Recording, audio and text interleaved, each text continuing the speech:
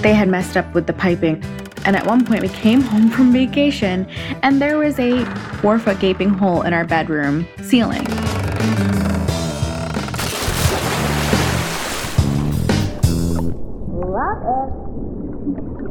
Welcome back, rich girls and boys, to the Rich Girl Roundup weekly discussion of the Money with Katie show. I'm your host, Katie Yadi Tossan, and every Monday morning we are going to dig into an interesting money dialogue. But before we do, here's a quick message from the sponsors of this episode.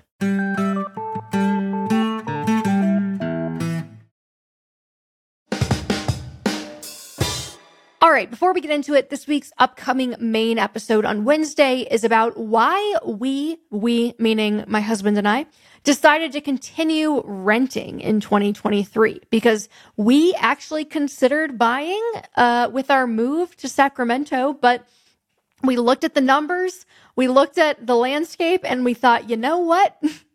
Not for us, not the time. So we're going to talk through a lot of things to consider when you're making this choice for yourself. Maybe a lease is ending in the next few months or you're moving somewhere else and you're like, all right, I got to run this analysis anew. So we've got a great guest from Zillow, as a matter of fact, which I'm excited about. But okay, on to the roundup. Henna, how you doing? I'm great. I actually was inspired by this question because you and I are both in the state of moving.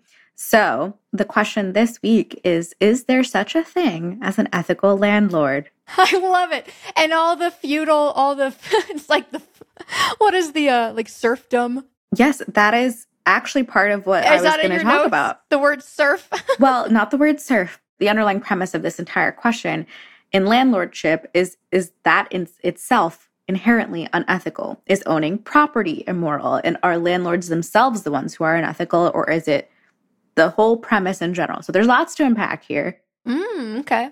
I'm trying to refrain from making my entire opinion based on my own anecdotal experiences and trying to think about it more objectively because I've only had positive experiences with the people I've leased from.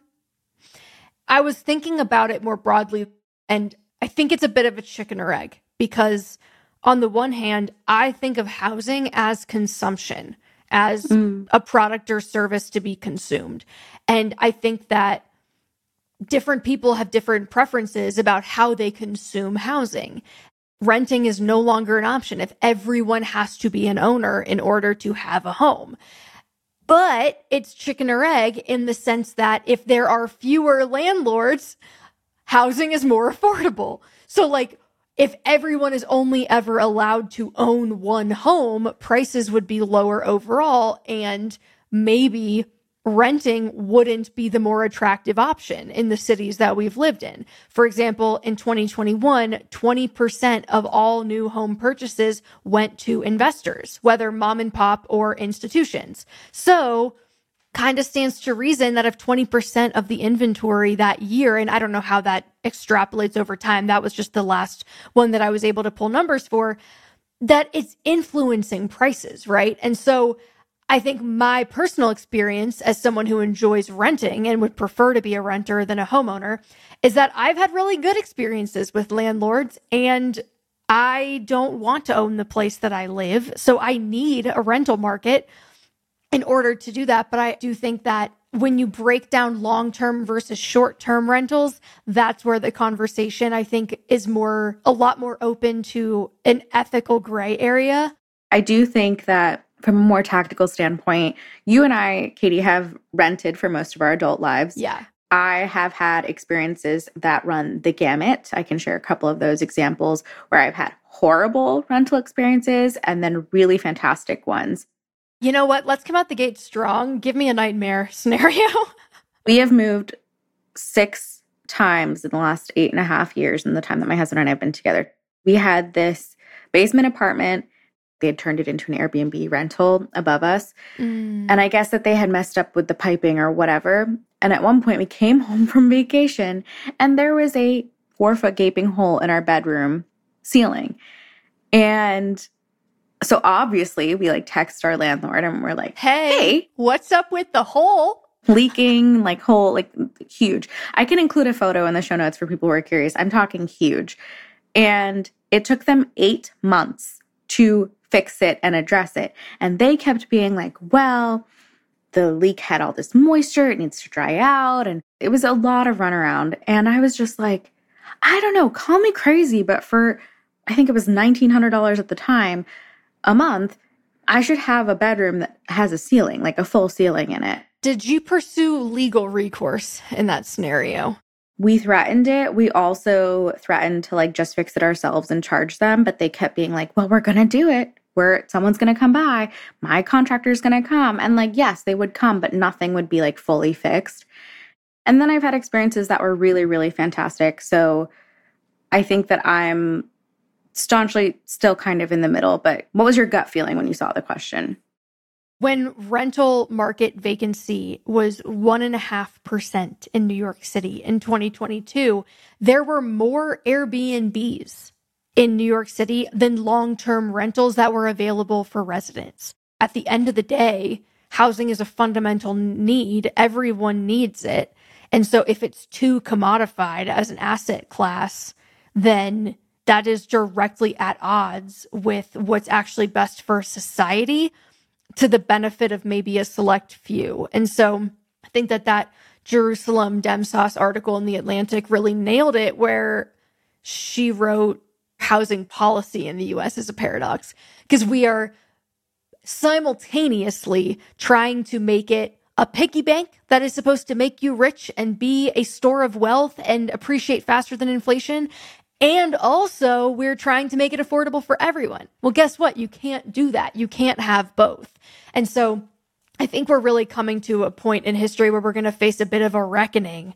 But I have an easier time arguing that just renting out your primary residence because you're going to move and someone else is going to live in it and you're not going to try to price gouge them. Like, I don't think that is unethical. However, if like a city that already has very little affordable housing and a homelessness problem, and you own 50 Airbnbs that make you $1 million a year, like that is definitely a different situation, I think.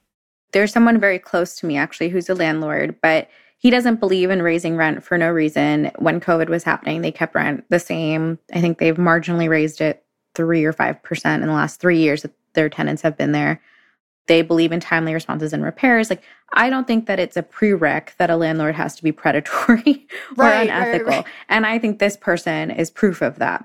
But I do think, given my own experiences, but just in general, when we have a lot of these like large-scale property management conglomerate places that are charging you at every little corner, or they're making rent prices unaffordable, or they're buying the available things that are out there, to your point about 1/5 of homes going to investors, I think that's where it becomes really gray for me.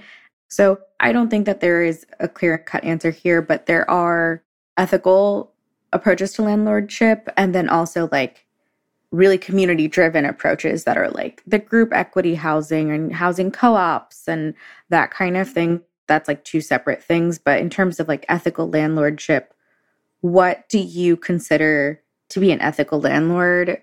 I don't know that it's up to me to say. Like, I don't know that I could give you a list of things, because I think it's one of those things where like it's probably pretty obvious. Like, you shouldn't have to be told that you should not leave a hole in someone's ceiling for 8 months. Like, I think it's pretty clear, like, what's shitty and what's not to do as someone that has, like, human beings living in a place that you live, right? I mean, a lot of it is state mandated, but I think that a lot of people's... Okay, so that's actually where I wanted to go, is, like, I don't think it should be up to the subjective person. Like, I think rather than being like, it's up to you and the goodness of your heart to do right by people. Yeah. Like, I think you just need better policy in place to be like, what do we all agree is like a reasonable expectation for a property owner that's going to rent it out to tenants? And that's part of what makes this question tough. Anytime you're like talking about the ethical intersection of a financial decision and people who ultimately also have to live in the system under which that might be their only option. I know that sounds like crazy, but I personally know people who were making $40,000, $50,000 a year working as social workers or teachers. And because they were able to save up for a down payment to buy a duplex, like they were able to build wealth because like they were house hacking or something. And I just think that it becomes a slippery slope too. I think it opens the can of worms of like, well, if we just paid those kinds of roles more. But yes, continue your point. Yeah, I think that that's totally fair. That would also be a solution. But like, I don't think it'd be fair to look at like a teacher who's making $50,000 a year and like is house hacking and be like, that's actually unethical because you're taking it's like that person is no better off than probably the person that they're renting to at that point. So I think that ultimately everyone has to do what they have to do to get by and get ahead in the construct that they exist, right? But I think that, yeah, there are probably like both shitty and upstanding ways to do that. Yeah, I think fundamentally there's nothing wrong with it, but it's more of your approach to renting out that kind of makes all the difference. And I think it is then impacted also by levels of like scale and greed, honestly. So, yeah, that's tough. It almost gets into, I think, NIMBYism, zoning, regulatory stuff as far as like, you know, in 75% of San Francisco, they're not allowed to build apartments. Is that not more impactful to the housing prices than like someone owning 2 homes? Like, I think that that's where I almost think you have to get into like root causes, I guess. Or like, I think having Airbnbs or being a rental property investor, I think is more of, to your point about like, would this problem be fixed if you just like paid people more? I think they're almost reactions to or like symptoms of larger problems rather than the root cause of those problems. But I don't know. That's just a hunch. I think you're spot on. I think the housing crisis has gotten to this point because of a bunch of different factors, income inequality, NIMBYs. I think the way that certain neighborhoods were even laid out, like if you look at Los Angeles and the ways that the highway that goes in between was like separating specific classes, it all comes down to all of those different factors. But I think your reflection that it's sort of a symptom of or a response to is 100% accurate. But I also, it's funny when you search like ethical landlord, or I've seen people debate this online. It's like, well, you're a communist if you believe one thing, and you're like a conservative if you believe another thing, or you're a socialist. Like, I just think that people have very strong feelings on it. For sure. And I think ethics is even harder to pin down, even just like the very fundamental premise of the question. Like, even ethics are not black and white. Like, there are entire fields of study that aim to understand, like, what even is the definition of something. Is it like do no harm? Is that the standard?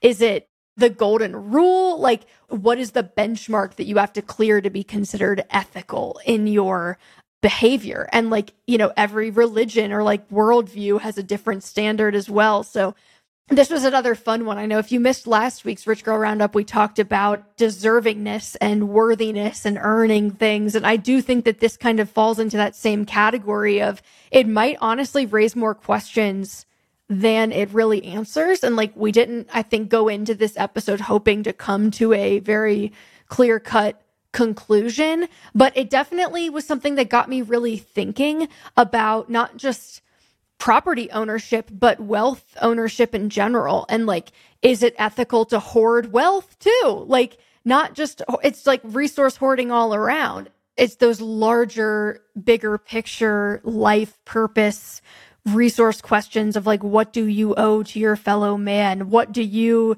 deserve to have yourself? I think that these topics are actually super connected, which is really interesting. And I think people have to come to those levels of comfort with themselves. Like, I do believe that it is possible to have a net positive outcome and that it doesn't have to be a zero-sum game.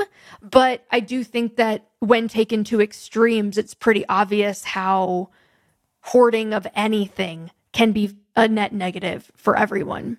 Yeah. It's the difference between hoarding profits, hoarding property, hoarding this, and being able to say, I have enough and I don't need to take any more than that because it will benefit other people. Yeah. And I have mixed feelings about it because I think people should be able to build wealth. And I like really believe in women, especially building wealth and having optionality.